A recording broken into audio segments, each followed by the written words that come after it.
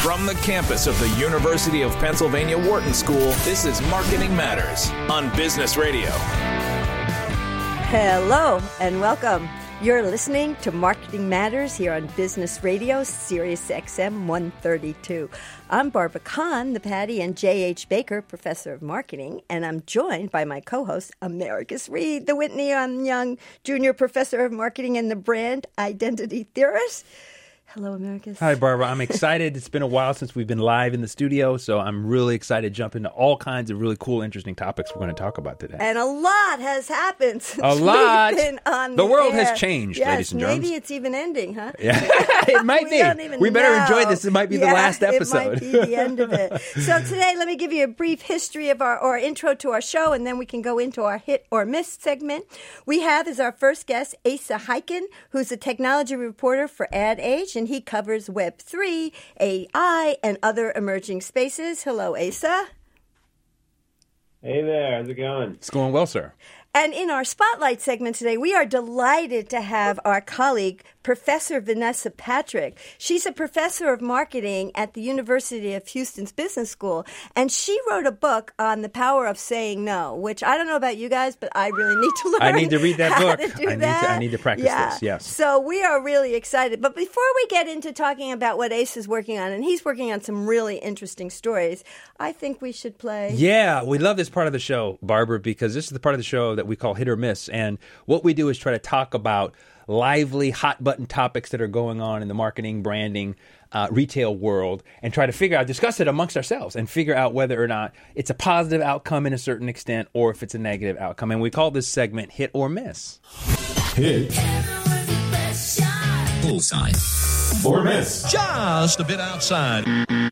Awesome. So tomorrow starts Pride Month. Okay, so we would be remiss if we did not talk about the current kind of thing that's going. It's the social media world, Barbara, is blowing up. Lots of people are expressing very opinionated, reactions to brands that are doing certain things in the marketplace. We've got at least two examples we can talk about. We talk about Bud Light, and we can talk about Target.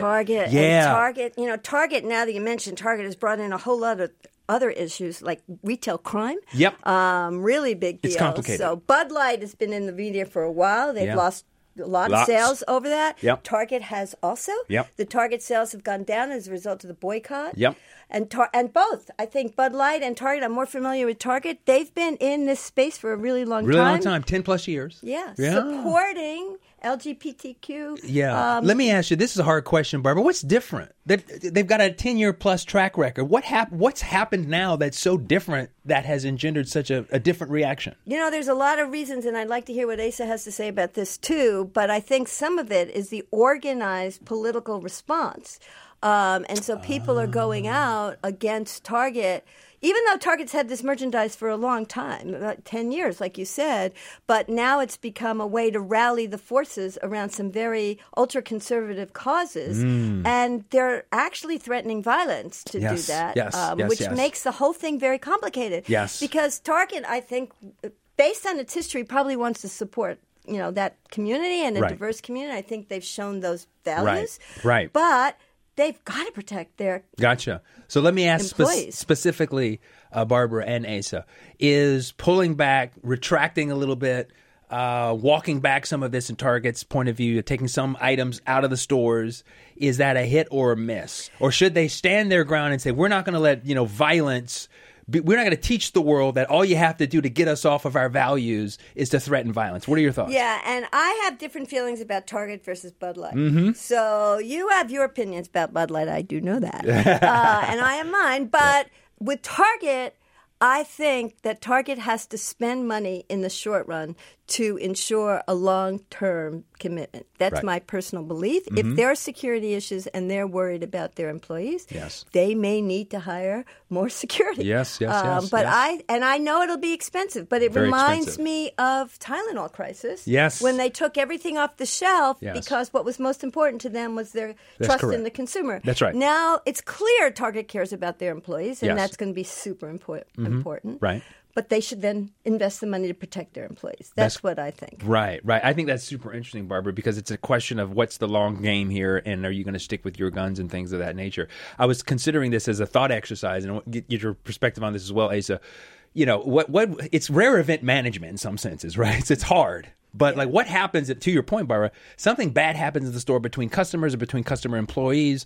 Everyone has that little cell phone in their pocket. They pull it out, take a video. It goes around the world in 5 minutes, and you're in hot water. So I think part of your point is like, listen, we just got to get out in front of this. And, maybe some right-wing, folk would say, like, we won this battle. But for Target, it's like, we're trying to win the war, which is protect the customer, protect our employees, and at the same time, two things can be true, support the LGBTQ plus community. Right. What about you? What do you think, Asa? Particularly from your perspective as technology, or not? Yeah, well, I think that any effort to walk back support for a marginalized group is never the right decision. I think that there are plenty of brands out there who aren't promoting Pride Month in the same way that Target at least set out to. Mm-hmm. And I don't know if those brands are, you could say that they're anti or pro or whatever, but the fact of the matter is that Target tried, and now it's trying to sort of have its cake and eat it too, and walking it back and supporting both groups. But when one group really doesn't want to see the other group just kind of like at an equal level, I feel like it's tough. There's not a willingness to have a conversation there. It's not a very equal thing to do. And so I think Target walking back any support for LGBTQ communities is just a terrible look. And it's also, the internet remembers, and Target, that's not something that Target won. Interesting. So I completely disagree with what they did there. Interesting. Listeners, 1-844-WARTON. We are interested in your perspective on this. Is Target doing the right thing? What do you think about this so-called woke capitalism, rainbow capitalism, all of these different things? You can call up and give us a call and weigh in, 1-844-942-7866. What are your thoughts? Go ahead, Barbara. And, it's a bigger issue just than that, because like I said, the other thing in the media now was all the crime in retail. Yes. And so they're like threatening. So there's organized crime that goes into retail and steals things for resale and things. It's really threatened. So there's shoplifting where people steal for their own personal use. Gotcha. That's been around for a long time. But now there's more organized crime where people literally go in, and these violent kinds of protests are kind of a part of that whole continuum of retail It's a different crime. animal. Yeah. It's really different, and it threatens the idea of having open stores that are part of communities and parts of towns. So if you go into a local CVS, you can see it in Philadelphia, toothpaste is like behind the counter, or you have to get a salesperson to unlock your bottle of shampoo. This is true. Yeah. What does that say about the future of retail? Yeah. That's threatening a very way of life to me. I'm a huge retail person, and I love the physical space. Interesting. So I think that Target has an opportunity now to not just stand up at this point, which would be, to Ace's point, a point to make a statement, but they can also help the bigger issue. Oh, that's interesting. That's happening that protects retail for people. And framing in that context probably provides a little bit of cover, because you're not necessarily coming off as like social justice warriors. You're actually trying to put it in a broader context, protect what you want to protect in that ethos and those core values, but you're doing it in a way that maybe more people can kind of come on board with your thinking. Yeah, so it doesn't have to be so polarized and totally about this particular issue. That's really interesting. What do we decide? Target's move? What is so Asa says it's a miss. You say it's kind of I think he said it's a miss, what Target did. Is that correct, Asa? Yeah. No, I thought it was a miss. And, I totally hear the point of, protecting employees and also this sanctity of like a store that kind of serves the community. But I think, it's important to remember that stores they're not sentient beings. And so I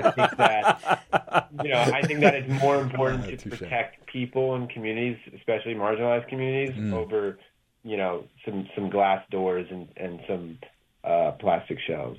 So you think it's a miss because Target missed the opportunity to make a strong statement in support of the marginalized That's community. fair. That's a fair comment. Very interesting stuff, Yeah, Barbara. Wow. Well, this will rage on.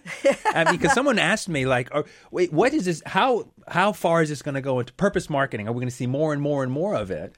And so I think it's going to be an interesting thing to keep an eye on in the future. Yeah, and that just to go back to our ongoing conversation on this, while I do believe in purpose marketing and I think having important values is very important, I do think sometimes a toothpaste is just a toothpaste and you can just be in the marketplace to sell your product. So you don't have to weigh in on everything. Very true. Very true. That's kind of was my position on Bud Light. Okay, that's was fair. That they just didn't have a history of weighing in on those so kinds no authenticity. of things. And why they tiptoed into that discussion when they didn't have a good exit plan or they didn't have any marketing strategy to respond to what might have been clearly predicted a negative reaction from some of their core customers. For sure. That was, to me, bad marketing. Yeah. And I don't know why they had to necessarily enter into that debate. That's a very fair point. Which is different than Target. That's very had this fair point. That's a very fair point. Yeah. No, I think it's in some senses it's like, what will happen if you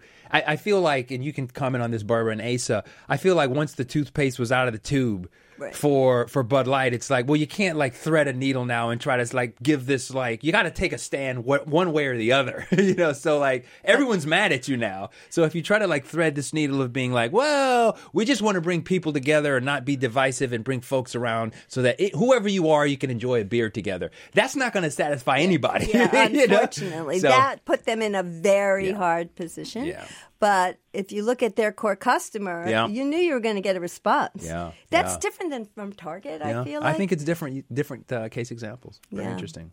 And on to even more depressing news. It turns out society's about to end in 25 years. Let's go to our expert here and let him talk about what he actually knows about. So, Asa, there was an article in the New York Times this weekend, I think, about some leaders in technology suggesting that AI posed a risk of extinction. That's a pretty strong statement. So what were you doing when you heard that, Barbara? Did you suddenly say, well, I'm going to have a drink? No, I was like, whoa, it's dinosaur business. Yeah. That's like the end of the extinction human level race. event. Kind of, okay. Yeah, that was my reaction. Wow. It's like, and they said, some of the people who signed that letter are very serious, real people who know what they're talking about. Yes. This is not the fringe. That was pretty scary stuff to me. Right. So, Asa, what was your reaction?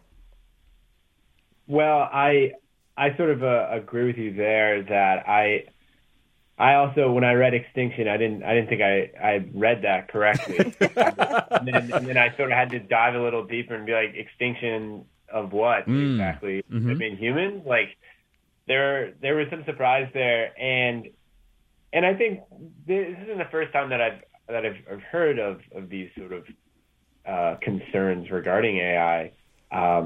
It did kind of it felt a little surprising that it was sort of thrown in the middle of all of the current AI news, which is like ChatGPT and Microsoft using Bard or was it Google using Bard? Google Bard, Google's Bard. Microsoft has a Bing version. Everybody's got a version of this. Everyone's got one, and they're trying to release them in consumer-facing products, and then there's this whole situation of but there's extinction level harms.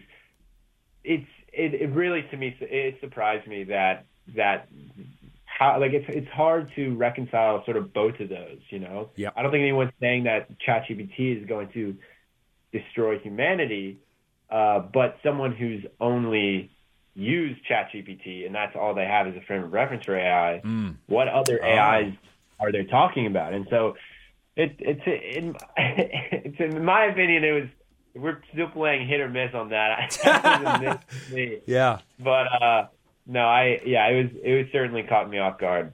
Yeah, I mean, some of the notion is with ChatGPT and those kinds of things, people are worried about the replacement of white-collar jobs and things like that. Whereas in the past, technology has been on, factory jobs or jobs people didn't necessarily want to do. Right. But it's a hop, skip, and a jump from the replacement of white collar jobs and cognitive processes to like replace humans. Right. You know? Right. And AI is going to be a better version of every human. What do we need humans for? Right. You know, it's kind of like that. You could see how it would go there. Yes. And the other thing, sorry, not to be, paranoid and completely conspiratorial here, but, I'm a big fan of science fiction.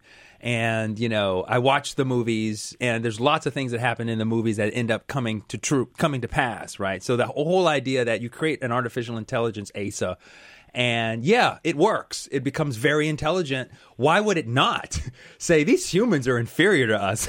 How can we need to mitigate this threat? Yeah, exactly. Why would that not happen? Yeah, right. It's like little germs. Yeah, right. Just flick them away. What are your thoughts, Ace? I mean, is this all paranoia? Is this like, are we conflating things too quickly, or is using a word like extinction meant to sort of wake us up quickly so that we don't get so far down the road that we're sort of not really ready? Well, they're actually literally calling for a pause. Yeah. What do you think, Asa? There's certainly cognitive dissonance around the whole conversation. I think that I don't think the current status of AI at its current level of development is an extinction level risk, but these things at least fast. have move been quickly. talked about as developing exponentially. Yeah. Yes. So I think it's certainly something to talk about and something to worry about, but at the same time, how much of this is lip service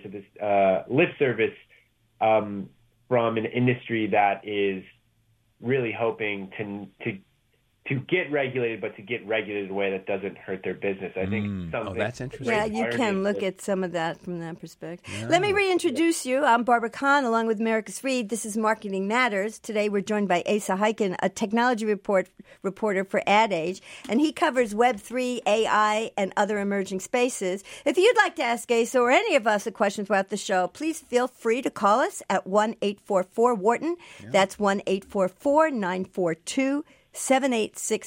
So, Asa, I saw that recently you wrote an article about the death of someone we had been talking about for a while, like the metaverse officer, and that term metaverse has kind of got all screwed up. Yeah, didn't it? It never got out of the gate right. Yeah, you know what I mean? Yeah. I never thought that. I never think of metaverse as VR and goggles and things like that. I think of it as immersive reality or immersive media. Right. But immersive media. Nice. Yeah, that's kind of what I think of Barbara, it as. Is that your word? No, I think other people I was about to say, that's really good. Yeah, immersive I think actually media. even Apple doesn't use metaverse anymore. Smart. They're using 24/7 immersive media or something like that. So, Asa. Sorry, meanwhile, Facebook said, we're just going to go hard on, on this. We're just going to go all in on the word meta. Yeah. Did that have some effect, do you think, on? Well, that was a big turning point, but not for the better. It didn't help metaverse. But now people are walking away immersive from that media. word, but they're not walking away from types of strategy. Mm-hmm. So, Asa, that's kind of what your article is about. You want to give us some background on that? Sure. It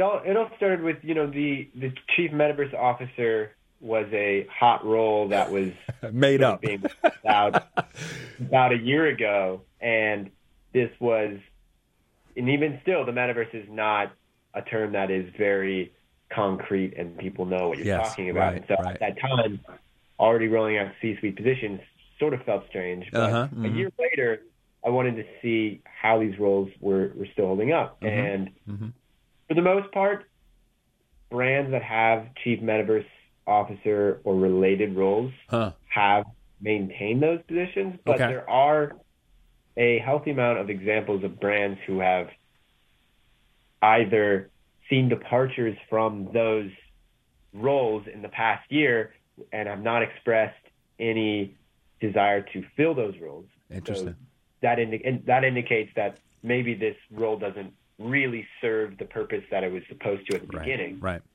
And there's also a widening of the chief metaverse officer role to sort of, it's more accurately described as a chief digital officer. Yeah. I like your term, Barbara, Chief Immersive Media Officer. I think it's more than just digital, because I think it's this idea of digital immersive 24/7 experience. And I've seen people talk about what are characteristics of it. Yeah. So, for example, it's 24/7. It's immersive. It can be social. You can own your own data. Yep. And we've talked about this before. Like, you can sell your data. Right. Like, you can collect your data on the blockchain, and then you can give your data to particular people that they create the experience around you. That whole idea that you're a creator, that you can do your own avatar and have your own identity, that maybe digital goods are worth something to you, you know, maybe they're tied to physical goods and maybe they're not. There are a lot of some really big ideas in there huge. that I think don't necessarily need to be linked to the word metaverse. That's fair. To be important. That's fair. And to your point, I have data on this from about 7 to 10 sixth graders. Okay. And they are telling me that, I want you to comment on this too, Asa. They're telling me that, I mean, they're literally saying there's no difference in their minds between these digital things and the physical things, which is shocking to me. Yeah, right. You are know, they gamers? Gamers, yeah. Robloxers, you know, Fortniters, that kind of stuff. And it's pretty amazing, this world. But your point about giving your data and that's a whole new way to be a content creator. Right. That idea of the blockchain or NFTs that are tied to data sources suggests you become owner of your own data. That's a really big thing. Gotcha. So let me ask this. Sorry, Barbara. Let me ask you this, Asa. What are the qualifications, Asa and Barbara, of what do you have to have? What are your skills you have to have if you're a chief metaverse officer or a chief immersive media officer? Like, what's the best set of skills? You know, if that was a role that you were, and it was still around, and you were trying to go for that, what does that look like? What are you supposed to be good at? You know, in a very concrete way.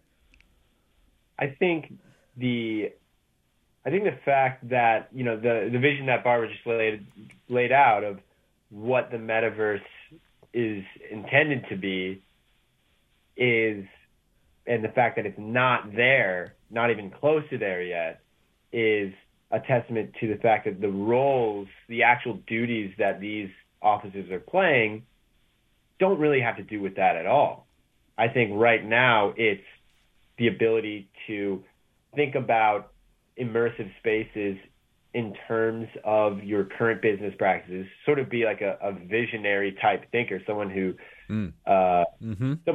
can sort of get a feel for where technology is going and where immersive experiences are going. But I think it's also important to understand that none of the chief metaverse officer positions and the companies that have them are creating new platforms or doing things that are never been seen before. I think a lot of them have just sort of tied their boat to the metaverse boat and are sort of just like, you know, taking it for a ride. And whether they stay on it depends if it returns on investment. And so I think that the duties that these chief metaverse officers need to have is more abstract than any sort of concrete. You got to be able to think about developing an immersive environment, or with regards to VR, AR, MR, XR. I think that it's really and then that it's really a public facing position, because it's another way of showing, hey, we've hitched our ride to the metaverse boat. You know, I agree with you that some of the people are like that, you know, that just kind of, you know, like we talked to a bunch of people from Budweiser and some of the other ones that were kind of creating a metaverse thing, building on what's already done, and they're just trying to make sure that Bud has a place in that. So that's a little bit status quo the way you're saying it. But I've also heard of other people, and I see you talked about, I don't know her, but you talked about Kathy Hackle, who's changed her title from Chief Metaverse Officer to Chief Futurist. You know, there are, you know, to they're your making point, it up now. that it's kind of like Futurist. predicting in the future. I've heard some panels in some podcasts I've listened to where there are some pretty big thinkers. You know, there are some pretty interesting strategists who are thinking about what it could be, and they're starting to build it. it. And maybe you're going to see that in startups or, and then eventually the bigger brands are going to buy it rather than create it themselves. So they won't have these fancy titles. You know? Right. It could be, like everything else, the disruption will come from people outside the system. Right. It's possible. Right. But will we ever at Wharton, Barbara, have a metaverse minor? Does that sound? I think we already have media that. Minor. You know, we put together that course, and we also have some of our colleagues who are pretty big into this area. Yeah. They know and I think we talked to you about the legal issues and some of the IP issues and all this other stuff. There's quite a lot to know once we really get into this. We only have a few minutes left. Let's go to some of your other stories that you wrote. You wrote some interesting stories recently. You wrote about TikTok getting into this AI. Oh, dear. Can you tell us? That's like I know. really interesting to me. What's TikTok doing on this side? Yeah, no, it's another chatbot. TikTok. I think it's called Taco or Taco. I'm pretty sure it's Taco, and it's a chatbot that is being tested in the Philippines right now. So there's very few users, but it's supposed to help users discover content and search for content.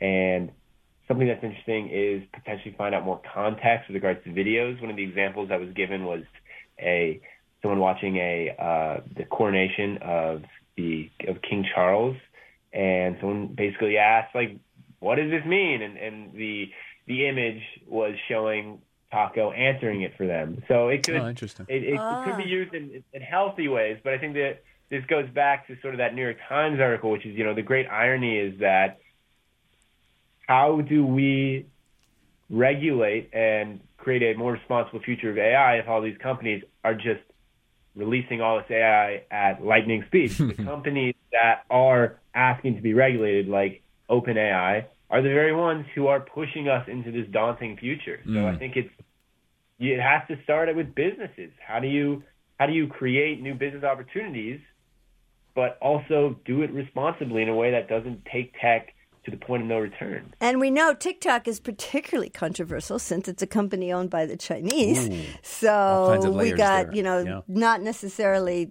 dinosaur extinction, but you can give data and kind of do certain kinds of things and influence people in a way that might not be pro-U.S. It might have some other agenda. So people are worried about that kind of stuff too. But it's really, once you get into this kind of world, we definitely are in a brave Barbara, new are you world. on TikTok?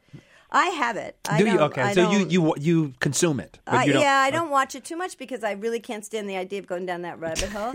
Like if I start watching it, next thing it's 2 hours later, and I just cannot stand that. Same. So I try not to do that. I'm not anti-TV like some of my colleagues. I love TV. And speaking about TV, what about that Succession finale? Wow, that kind of stuff. That's a whole other show we have to do. Right, exactly. Yeah, very cool. But anyway, we're out of time here on this show. So Asa, thank you so much for joining us today. And where can our listeners go to keep up with everything that you're doing? Adage.com. That's where I write. That's where I write, and all my stories are published. Very cool. What's your Twitter handle, Asa? Are you on Twitter? I I exist on Twitter, but I wouldn't say I'm an active participant on Twitter. Gotcha. Well, Twitter and Ron DeSantis, that was pretty interesting. That was pretty interesting. Yeah. One man's, glorious attempt at innovating and breaking the internet is another man's, unbelievable, disastrous, faux pas out the gate. So we'll see. We can take a look This is at great. that. Thank you so much, Asa. Anyway, thank you very much. We're going to take a short break. This is Marketing Matters, Business Radio, Sirius XM 132.